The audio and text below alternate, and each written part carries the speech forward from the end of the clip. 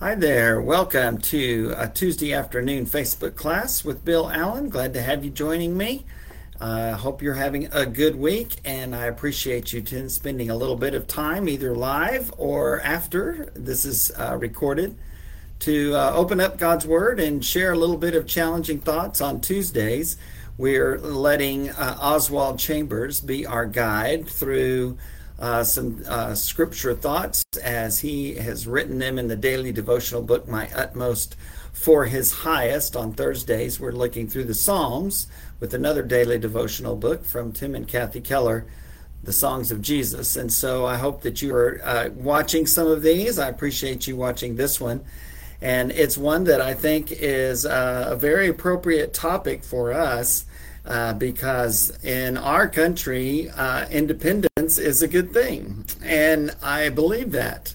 In fact, I really appreciate living in a country that is willing to acknowledge the importance of independence.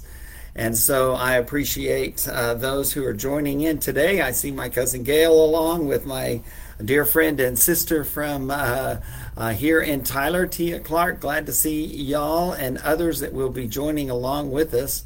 And again, this whole question of independence or obedience, you would think, well, you don't have to choose, do you? Well, yeah, you do. And Jesus made that pretty clear, as do other scriptures, including one we'll start with in 1 Corinthians 6.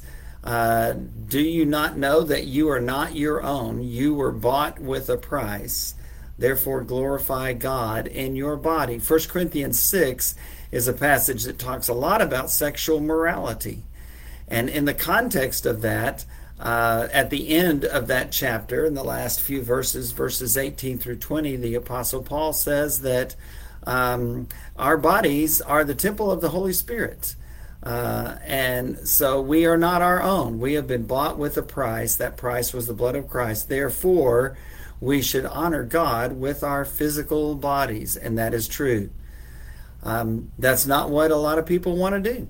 A lot of people want to use their physical bodies for whatever brings them pleasure, in complete disregard for what Scripture says. God created these bodies. You would figure He might have a thing or two to say about how they should be used. And He does. 1 Corinthians 6 is one of those chapters that speaks very clearly about all of that. As we think about our life in Jesus Christ, we understand that Jesus Himself came to do the will of the Father. He said that over and over again, I believe, and we have a few times recorded in Scripture, especially that time, that moment in Gethsemane when He prays that the Father would spare Him from death, from physical death, especially death by crucifixion. But then He says, nevertheless, not what I will, but what you will. May your will be done. And that's what He taught us to pray too. Well, that's obedience. When we decide that we're going to be obedient to the teaching of Christ, and that's the Bible, that's God's Word, then that means that we will put our independence, keep that in check. Doesn't mean that we never get to do what we want. That's far from true. But what is true is that we will be willing to put our own will and independence and desires in the background so that the will of God and the Word of God can be in the forefront, sacrificing our independence for obedience. We are not sanctified for ourselves. We are called into intimacy with God and with Jesus Christ, and to live our lives faithful to what the gospel says, which is the death, burial, and resurrection of Christ. And then we ask, okay, so what? So I'm saved, so I can do anything I want, live any way I want? That's the rhetorical question that the Bible specifically asks in Romans 6. And the answer comes back, absolutely not. We died to sin. We were buried with Christ through baptism into death. Yes, it takes us back to our baptism. And it says we were raised to live a new life. And it's that life that is lived in obedience, not in independence from God. The first thing God does, Chambers writes, is get us grounded on strong reality and truth. Those are not popular terms in our culture today. Reality is whatever you decide reality is. And truth, there is no such thing in our what culture's way of thinking.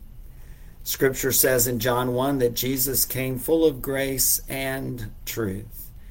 He came faithful to both. It's a great blessing that our God is merciful and gracious and forgiving, but there's also that sense of God is truth. Jesus said, I am the way and the truth and the life. No one comes to the Father except through me. Well, that's not a very inclusive statement, Jesus. That won't work in 21st century America. Well, that's the statement. It was true in the first century Roman Empire, and it's true in 21st century America too. They were just as desirous to be independent as we are. But they could not be if they were going to be a follower of Christ, nor can we. Nor can we. Jesus calls on us to bring ourselves into submission to Him for the purpose of His will. That's what we have been redeemed, bought back in order to do. Sometimes that hurts. Being independent says you do whatever you want. And being dependent, and especially living a life of obedience, dependence upon the word and will of God, sometimes is painful. Sometimes we go through things that are difficult. We talked about that today in our staff meeting and recently in a sermon about the life of Joseph, sold into slavery by his brothers at age 17. He was only 17. And it was 13 years before he was vindicated and began to work as a very powerful man under Pharaoh in Egypt. And it was still another 9 years before his family rejoined him. That's a long time. That's a lot of suffering. But Joseph was willing to bide his time and to continue to seek God in the midst of such great suffering.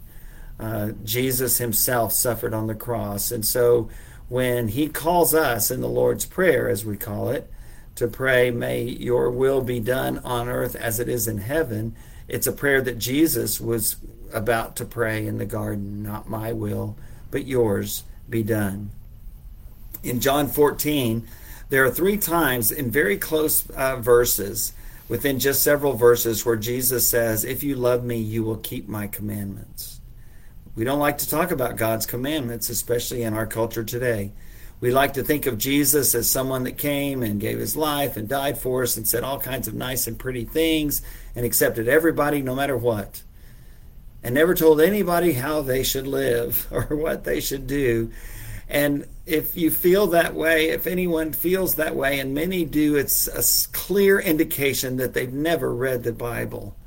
And if they say, oh yeah, but that's Paul, that's not Jesus, then they've never read Matthew, Mark, Luke, and John. Because Jesus consistently calls us to obedience to Him, to His word, to the will of the Father. If you love me, you will keep my commandments, Jesus says. Chambers makes some interesting comments here. He writes, our Lord never insists on our obedience. And you said, wait a minute, Bill, you've already been talking about that. Well, let's hear him out. Our Lord never insists on our obedience. He stresses very definitely what we ought to do, but He never forces us to do it. And that's true. Jesus Himself wouldn't force people when He lived on this earth to obey Him, to turn away from the things in their lives that were wrong and follow Him as Lord. He did call people to do that, like the rich young ruler who was unwilling to give up his wealth. The woman that was caught in the very act of adultery, Jesus tells her, yes, I'm not going to condemn you, but what we never hear when people tell that story from John 8 is what Jesus says next. Go your way and leave your life of sin. If she were going to be a follower of Christ, that's what she would have to do. Choosing obedience over independence. Choosing to obey the will of the Father rather than succumb to fulfilling every feeling and desire that I have. Some of those are okay. Some of those are not. Some of those are forbidden. Deciding what to do with my time. Some of the things I choose not to do are okay not to do. Some things God has called me to do. Connect with the church. Continue to study and to read His Word. apply that word to my life. Be willing to love our neighbor as ourselves. Put God first. All of those things are not negotiable. They're not.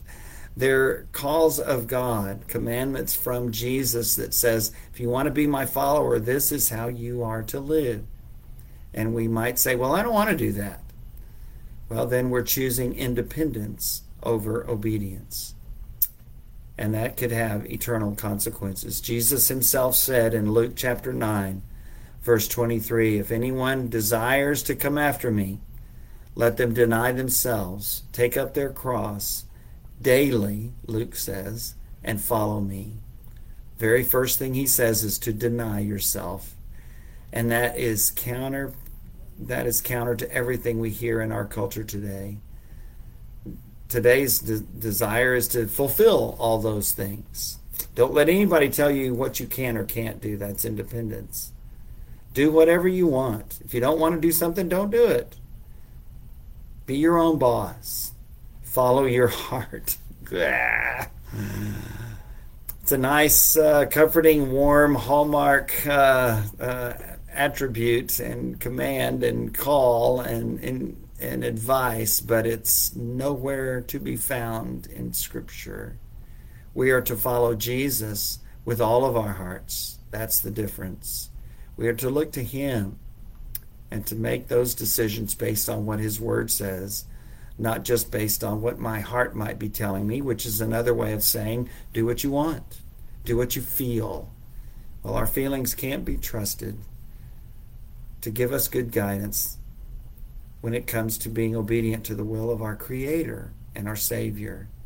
One day he will come, and we will have to answer for whether we have lived a life of independence, to be our own boss, call our own shots, have ourselves on the throne, be our own God, or if we have given up our independence for a life of obedience, humble, joyful, willing obedience to the word and will of God. God makes his standard very clear. If my relationship to him is one of love, then I'll do that. Again, if you love me, you will keep my commandments. If we don't obey him, then it's one of two reasons probably. We either don't love him and don't care, or we don't trust him. The old song, the old hymn, trust and obey, for there's no other way to be happy in Jesus but to trust and obey. And obedience is a sign of trust. It's a demonstration that, yes, we do trust God, that he knows better. And so when my will is contradictory to his will, if I follow his will, then I'm living a life of obedience and trust. If I follow my will, then I'm living a life of selfish independence that says, God, I intend to call my own shots. Thank you very much. Jesus Christ will not force me to obey him, but I must force myself. That's called discipline, self-discipline. To be willing to be obedient to Jesus Christ, no matter what might come, and to be that witness for others. The Apostle Paul writes in Galatians 2, I've been crucified with Christ, and it's no longer I that live, Christ lives in me. And the life which I now live in the flesh, I live by the faith of the Son of God who loved me and gave himself for me. You see, it starts with what Jesus has done. He loved us and gave himself for us. He was the one that chose obedience to the will of the Father over his own independence. And if there was anyone that could have chosen that independence and that route and had every right to, it was Jesus Christ. But he gave that up because he loved you and he loved me. And now he calls us to be crucified along with him, so that it's no longer we ourselves who are living in independence, but it is Christ who lives in and through us. The surrendering of my life to the supremacy of the Lord Jesus is something I choose to do. If anyone desires to come after me, Jesus said, they must deny themselves, take up their cross, and then they can follow me. And they're called to do that. No one can do this for me. Only I can do it. Only I can choose to be absolutely loyal to Jesus and to crucify myself and my feelings and my desires. That sounds pretty strong, Bill. I'm not sure that's going to be very popular in our world today. Well, it wasn't very popular when Jesus said it either. In fact, they killed him for it. And yet, he rose from the dead. And now he calls us to choose obedience to his word and his will because we love him and because we trust him and because we want to follow him. It's our call to surrender to Christ. We sing that old hymn sometimes, I surrender all. Do you? Are you willing to do that? We're all willing to do that until we have to give up something that we really like. Lord, I don't want to surrender that. I enjoy that. That's what I want. That's what makes me happy. Or I don't want to do what you're calling me to do, Lord, because that's just not one of my favorite things. I don't get anything out of it. Well, then we're living the life of independence and selfish desire and the desire to fulfill those things rather than obedience to the will of God. And we hear Paul's words echoing in our minds, I've been crucified with Christ. And we hear the words of Jesus, not my will, Father, but yours be done. The passion of Christianity comes from deliberately signing away my own rights and becoming a bondservant of Jesus Christ. Are you willing to do that? Will you read his Bible, his word, and decide in your heart that that's how you're going to live? I hope that you will, because if you do decide to do that, then he will give you the power and the strength that will bring that about. And he'll give you that hope of heaven, that sight of eternity in the presence of the Lord, to give you the encouragement and the strength that you need to go through those times when you choose obedience over independence. Thanks for being with me today. I look forward to seeing you on Thursday.